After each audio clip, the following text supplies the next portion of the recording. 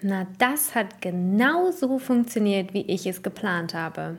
Hört man wohl niemals jemanden sagen.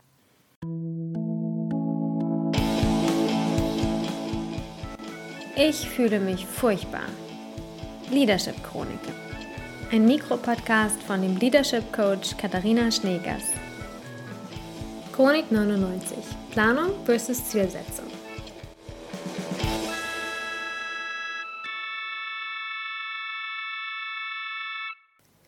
So langsam nähern wir uns dem Ende von 2022 und es ist Zeit, Kassensturz zu machen. Was hat funktioniert und was eher nicht?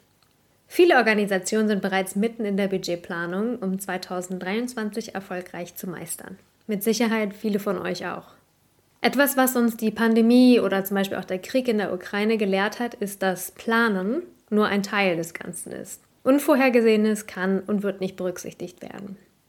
Heute haben wir ein paar Denkanstöße und Fragen für euch, um eure Ziele für 2023 etwas anders zu setzen. Mit der Haltung, dass 2022 abgeschlossen ist und ohne etwas reparieren zu wollen, was möchte ich in 2023 anders haben? Wovon benötige ich mehr oder auch weniger, um meine Ziele zu erreichen? Einiges davon hat etwas mit Reflexion des vergangenen Jahres zu tun und der andere Teil ist, sich den Status quo genau und ehrlich anzuschauen.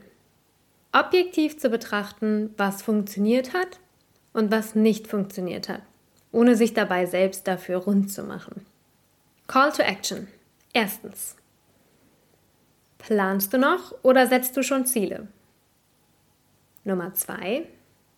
Wie verändern sich deine Entscheidungen, wenn nichts daran schlecht war, wie 2022 gelaufen ist?